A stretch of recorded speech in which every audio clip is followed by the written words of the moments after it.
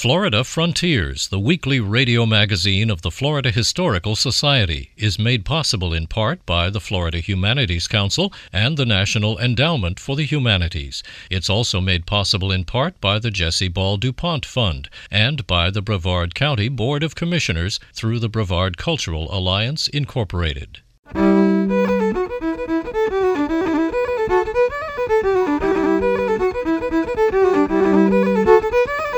This is Florida Frontiers, the weekly radio magazine of the Florida Historical Society, on the web at myfloridahistory.org. I'm Ben Brotmarkle, and coming up on this week's program, manned space flights have added much to the history of Florida over the past half-century, and a new effort is trying to save the future of space exploration. It's scary to think what might happen if the new president's vision isn't as bold as John F. Kennedy was about space. We'll look at the history of the Roosevelt Bridge in Stewart and visit the excavation of a black Seminole village. My interest was in Maroons, which is another word for runaway slave, Africans who escaped from slavery to set up independent communities in swamps and mountains, in frontiers, hard-to-reach places where they couldn't be easily tracked. All that ahead on Florida Frontiers.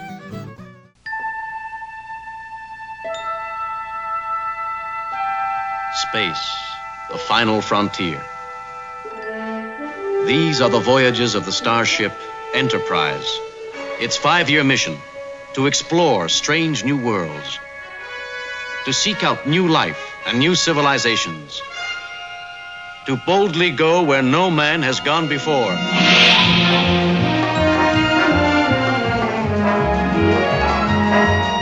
The 1960s television series Star Trek, along with its numerous TV spin-off shows and a major film franchise, portray a hopeful future for space exploration. The Star Trek series was so inspirational to many real-life space workers that when construction of the first space shuttle began in 1974, the vehicle was named Enterprise after the fictional starship from Star Trek. When the Space Shuttle Enterprise was dedicated on September 17, 1976, Star Trek creator Gene Roddenberry and most of the original Star Trek cast were there. Now, more than 33 years later, the Space Shuttle program is drawing to a close. It's scary to think what might happen if the new president's vision isn't as bold as John F. Kennedy was about space. Robin Fisher is the Brevard County Commissioner for District 1. At a recent Florida Space and Technology Forum, Fisher announced a plan called Save Space. It's an effort to have at least 500,000 people write letters to President Barack Obama over the next week or two, encouraging him to increase NASA's budget and extend the shuttle program. Fisher says Florida has a real pride of ownership of the space program. No doubt about it. I mean, it's you talk to some of the old-timers and you listen to them, and not long ago, they had the Apollo anniversary, and they had the dedication of the monument down here, in Spaceview Park, and got a chance to talk to a couple of the astronauts, and it was the pride that was beaming, and the workers that worked out there and, did something that no one's ever been able to do. I mean, I can see why they're very proud of it, and they were to start on something that's, we've built on over the years. Commissioner Fisher explains that the economic impact on Brevard County would be significant if the space program were to take a break between major projects after the end of the shuttle program, as is currently the plan. You get mixed numbers, but you got to believe that they're somewhere close. There's 7,000 jobs. And if you lose 7,000 jobs, and then you think about what kind of spin-off indirect jobs you create because of those 7,000 jobs, that the economic impact would be probably over 20,000 jobs throughout the county, and that's huge. And so, for my district, which is 528 North, a lot of those jobs are in my district, and so I'm very, very, very concerned about my entire district. But I think North Brevard and Port St. John would probably feel it more than anybody. Pat Duggins has covered the space program for more than 20 years, and he's author of the book Final Countdown, NASA and the End of the Space Shuttle Program. Duggins says that if the shuttle program does end soon, it would not be the first time in history that there was a lag between NASA programs. He says there was a delay between the end of the Apollo program and the start of the shuttle program. Well, they were kind of painted into a corner by Congress, because as soon as Neil Armstrong's little toe hit the moon, like 50,000 Kennedy Space Center engineers and technicians lost their jobs immediately, because when we put on the man-moon mission, the whole point was we're going to beat those Russians. So as soon as we get there, it's like, well, mission's over. What do we do now? So that's when NASA's budget started going away. So seeing it kind of ebb like that, it became very clear that it was the mission that really was what stoked the fires at NASA and what got them going. And with the shuttle, the way I phrase it in the book is Apollo worked because it was a mission that went looking for its spacecraft, and the shuttle didn't work because it was a spacecraft that went looking for a mission. So the shuttle was created to be sort of a space truck initially to go and service a space station in orbit, but Congress wouldn't pay for the space station. In fact, they wouldn't even pay for a fully reusable orbiter, which is what NASA wanted for the initial shuttle program. So you had this space plane, basically, as the name implies, shuttling back and forth to orbit with really nothing to do. So that's when all of the understandable criticism started up of NASA. It's kind of like, well, what are you doing? I mean, we basically gave up the moon when we stopped Apollo, and now we're stuck in low Earth orbit, and only now, 30 years later, is NASA getting ready to take that leap off the high dive and maybe go back to the moon and Mars, assuming Congress and the White House want to pay for it. If the shuttle program is not extended, NASA could lose a lot of valuable personnel just as they are trying to get a new program underway. Pat Duggins. When Apollo ended, there was a tremendous bright flight. In other words, the people that made Apollo work, one minute could be turning screws and bolts on Saturn V rockets and literally could be working at gas stations the next. So a lot of them went off to other projects. So when the space program started up, remember there was that 5-year gap between 1975, that's when the Apollo-Soyuz joint mission with the Russians flew, and that was the last Apollo flight, and the very first flight of the shuttle. So you had this chasm of time when most of the engineers here, between 75 and 81, were off doing something else. So when NASA started up the shuttle program, they had to recruit just about everybody to come over and make the shuttles fly. So and even when the Challenger accident occurred and they had the report afterwards, they said one of the things they brought out in that report was like, folks, the people who were here for Mercury, Gemini, and Apollo are gone. I mean, the folks that picked up were these young bucks who really had to relearn about everything going on in the space program when the shuttle program started up. And the Challenger Commission felt that was really that was a detriment to NASA. While Duggins argues that it is time to move on from the shuttle program as soon as possible, he says a solid mission for the future of space exploration must be established. We've got a new Apollo-style capsule called Orion. Everybody's pretty well agreed that that's the way to go in terms of the design of the vehicle. But what kind of rocket will boost it into space is all over the map. You've got people who say, let's take a supersized version of the space shuttle booster that's called Ares and use that. There are critics out there that say that there's just a whole bag of horrors regarding the design of that vehicle. They recommend taking other shuttle leftovers and putting it together into something called Jupiter. There are folks out there who would be equally happy if they used liquid-fueled rockets like the Atlas V and the Delta IV. Most obviously the contractors who build the Atlas V and the Delta IV, but that's another story. And so you've got this presidential commission that's trying to piece all of this mishmash together and figure out what kind of technology would be best to use, what kind of rocket to use. Should we go back to the moon? Should we go straight to Mars? Should we go on to explore asteroids? There are members of the astronaut corps that think that's what NASA ought to do next. So really, it's almost a grab bag in terms of what may actually happen. Probably the worst thing I think NASA could probably do would be to go back to the moon and stop, because then everybody who hates NASA is going to come back and say, well, great, the American space program just achieved what our grandparents did using slide rules back in the 1960s, and that's all. So whatever they do, I'll report on it, but that's probably what's going to happen if they just go back to the moon.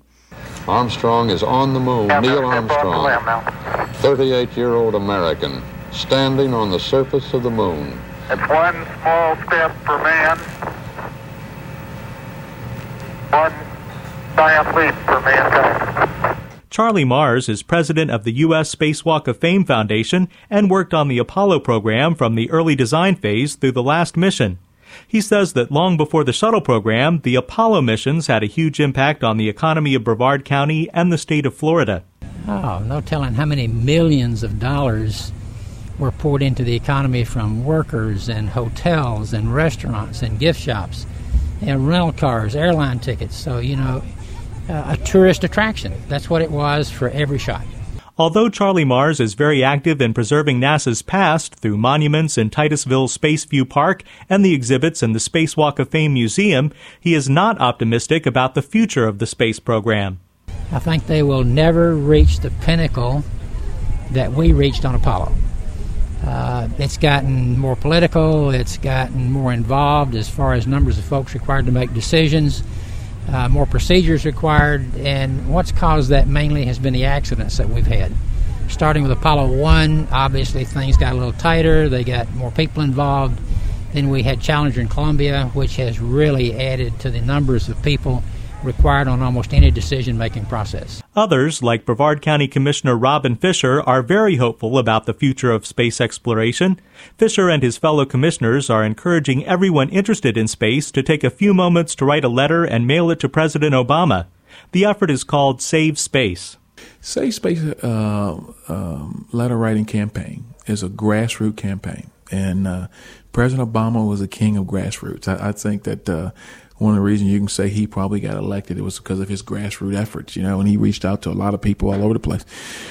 And what I noticed in this whole effort dealing with the retirement of the space shuttle program, that most of the leadership was concentrating on, they accepted the fact that the shuttle was going away, and they were concentrating on getting ourselves in position for the next vehicle and trying to make sure that whatever the next vehicle is and what that look like, that our workforce is going to be taken in consideration, And meanwhile, they were working hard to try to bring new industry in.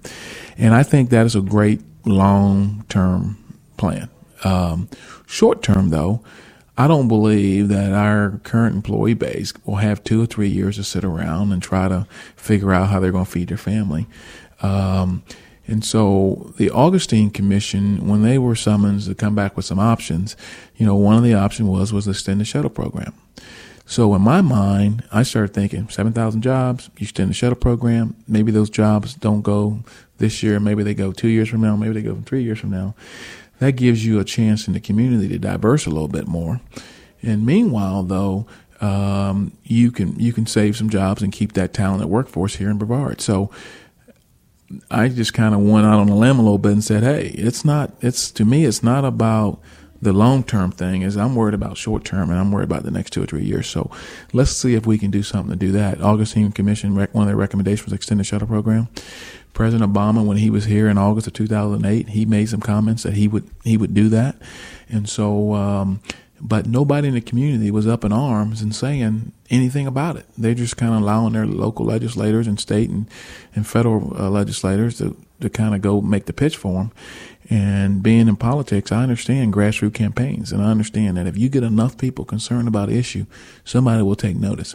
And so our effort is to get enough people concerned about this issue that they take notice. And I think that the president will take notice if he's got 500,000 letters coming to him from Brevard County and the state of Florida, and hopefully nationally. Fisher wants letter writers to ask President Obama to add an additional $3 billion a year to NASA's budget, extend shuttle flights, and extend the life of the International Space Station.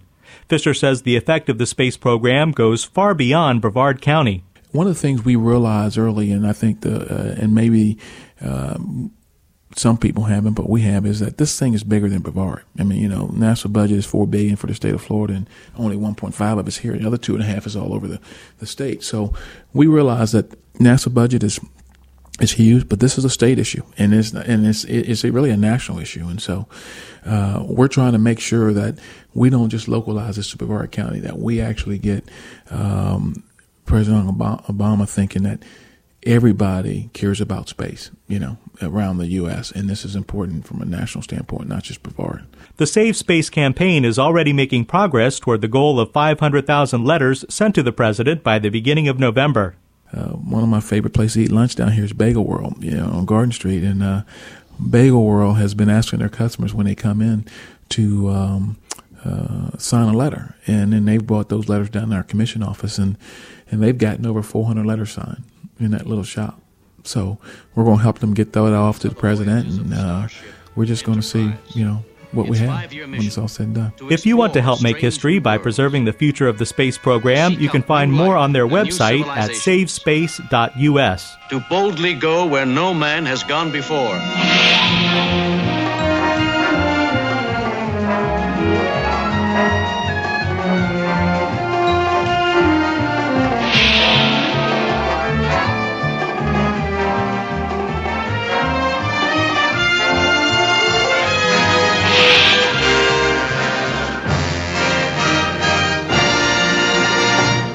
This is Florida Frontiers, the weekly radio magazine of the Florida Historical Society. I'm Ben Brotemarkle.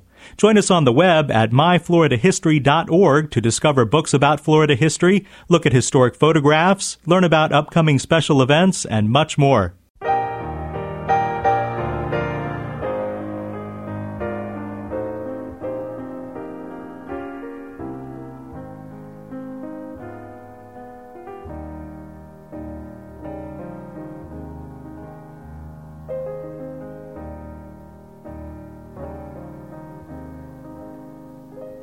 When you're weary,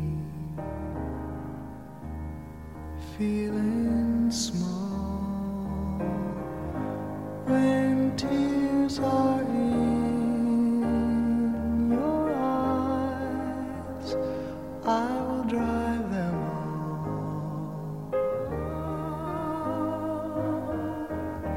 all. I'm on your side.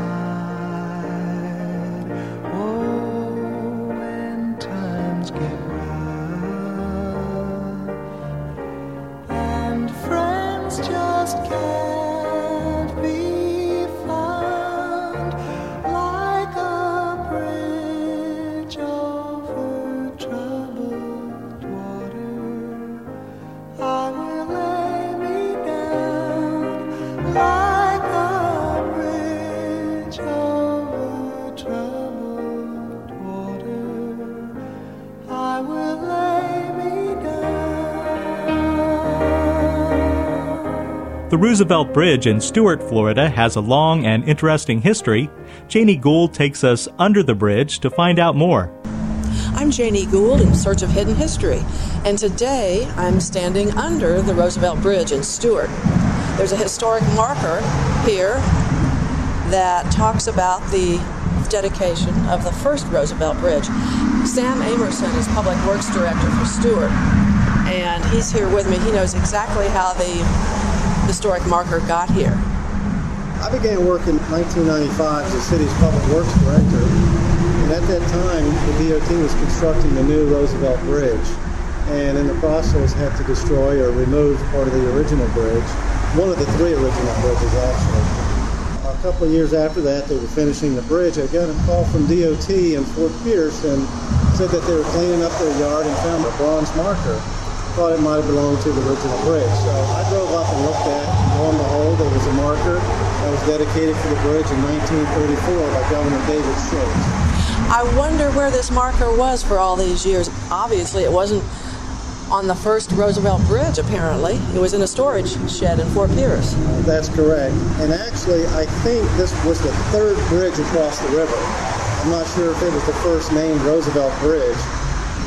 I think the first bridge, if my research is correct, was called the Henry Flagler Bridge, built in about 1918. You're absolutely right. So you decided to bring this marker back and put it up here. We did. We weren't sure exactly what to do with it, but we thought it was worth preserving. Like I said, it was dedicated in 1934, weighs about 50 pounds, and we didn't really have a location to put it where the public could view it, so we thought we would build a pedestal under the new Roosevelt Bridge, adjacent to the former Roosevelt Bridge, the drawbridge, so at least pedestrians and those walking downtown would have a chance to view it. The first Roosevelt Bridge was named, obviously, for FDR.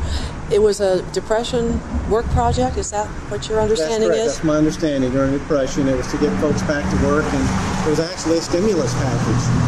Is what it was, a stimulus program to get people back to work, and it was primarily to do with roads and bridges. Do people stop and look at this often when they're walking by, or do they stop and get out of their cars and look at this? Actually, they do. I've observed people stopping, reading the monument, and also taking some photographs. David Schultz was the governor, and C.B. Treadway was chairman of the State Road Department. And then there's some other names, too, of members. State Highway Engineer J.H. Dowling and some others. I'm sure the first Roosevelt Bridge was a vast improvement to the earlier bridge. Oh, I'm sure it was. It was probably a very, very, very small, narrow, two-lane bridge at the time, and it was wooden. And there's no doubt that the newer Roosevelt Bridge, which has been here for about 12 years, I think. That's correct. There's no doubt that it has improved Stuart dramatically. It has. It carries a lot of traffic. It's actually a very attractive bridge, architecturally speaking, aesthetically. And beautiful scenery. Yes, and we don't have to stop cars to let the boats through. People don't have that excuse for being late to work anymore, that the bridge is up. That's a true story. No more excuses. Do you know how many cars use the Roosevelt Bridge every day? Traffic counts? That's tremendous. It's in the tens of thousands. I think it's about 30,000 per day. And there's a little piece of history right underneath it, a marker of the first Roosevelt Bridge. I've been talking with Sam Amerson, Public Works Director for the City of Stuart. Janie Gould from WQCS prepared that report. Sail on, silver girl. Sail on by. Your time has come to shine. All your dreams are on their way. See how they shine. Oh, if you need a friend, I'm sailing right behind, like a bridge over troubled water.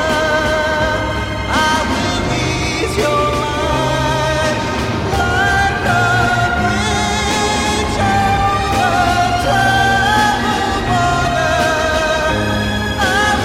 water.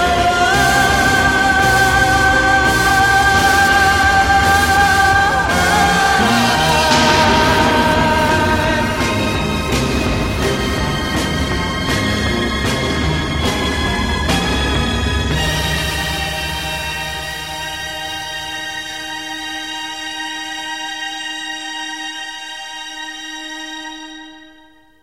This is Florida Frontiers. In 1835, the Bloody Dade Massacre marked the beginning of hostilities in the Second Seminole Indian War, a conflict that ended with the decimation of Florida's Native American population. Bill Dudley takes us to an excavation just 10 miles from the battle site that got underway 8 years ago. The dig provides us with information about a group who lived among the Seminoles. A summer afternoon shower has begun to fall as University of Florida archaeologist Terrence Wyke and a group of students turn over a few last shovelfuls of dirt before wrapping up today's digging.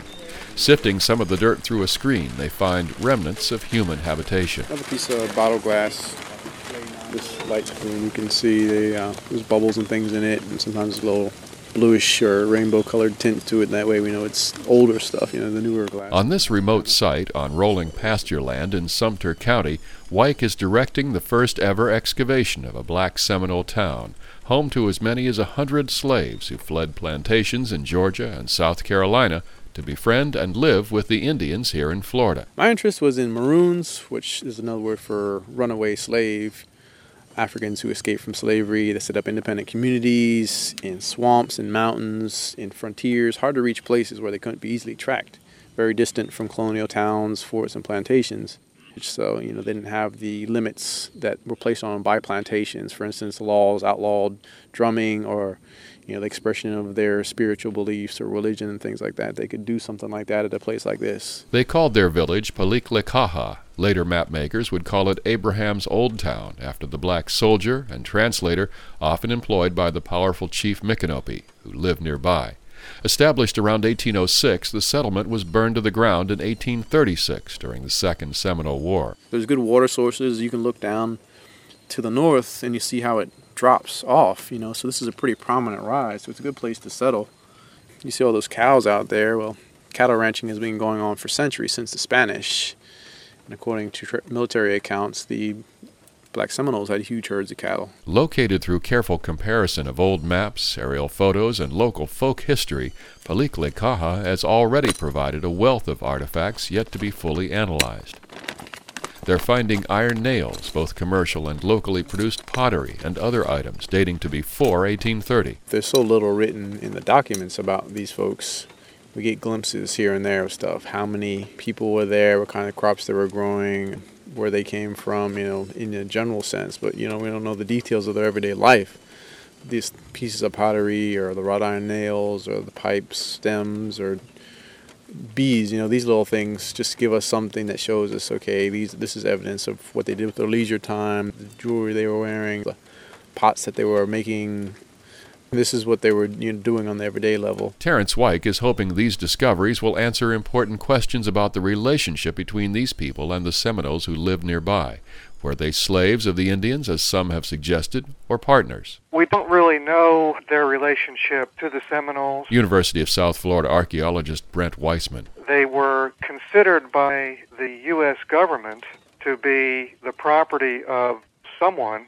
They were escaped slaves for the most part, and they were considered to be missing or lost property. As we understand it, the Black Seminoles were allowed to live in their own independent villages. The blacks were not incorporated into the Seminole clans. They were kept distinct. But evidence now suggests the blacks had a symbiotic relationship with their neighbors. They were on plantations in towns, then they escaped to the frontier. They were valuable to the Seminoles because the Seminoles weren't as well versed, or a lot of them either refused to or didn't want to speak the language of the Europeans, so they had the blacks or the Africans who could do that, who knew something more of whites because of their interactions with them. The Seminole Indians provided a buffer between the slave catchers and themselves. The Seminole Indians also provided a means through which the Black Seminoles could have contact and commerce and interaction with the outside world.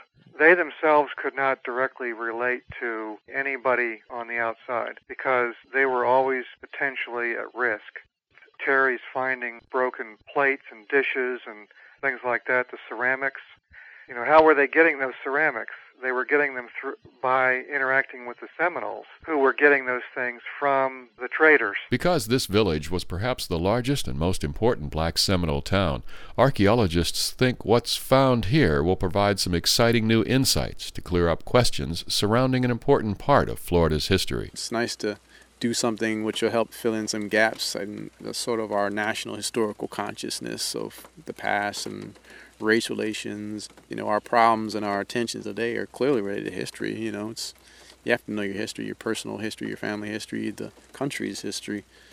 So it's really great to add a dimension to people's lives, show that there's a historical legacy here, a heritage, that's available if we look for it. I'm Bill Dudley. With funding from the Florida Department of State Division of Cultural Affairs, this report was produced by the Florida Humanities Council. You've been listening to Florida Frontiers, the weekly radio magazine of the Florida Historical Society. Please join us again next week, and until then, visit us on the web at myfloridahistory.org. Have a great week. I'm Ben Brotemarkle.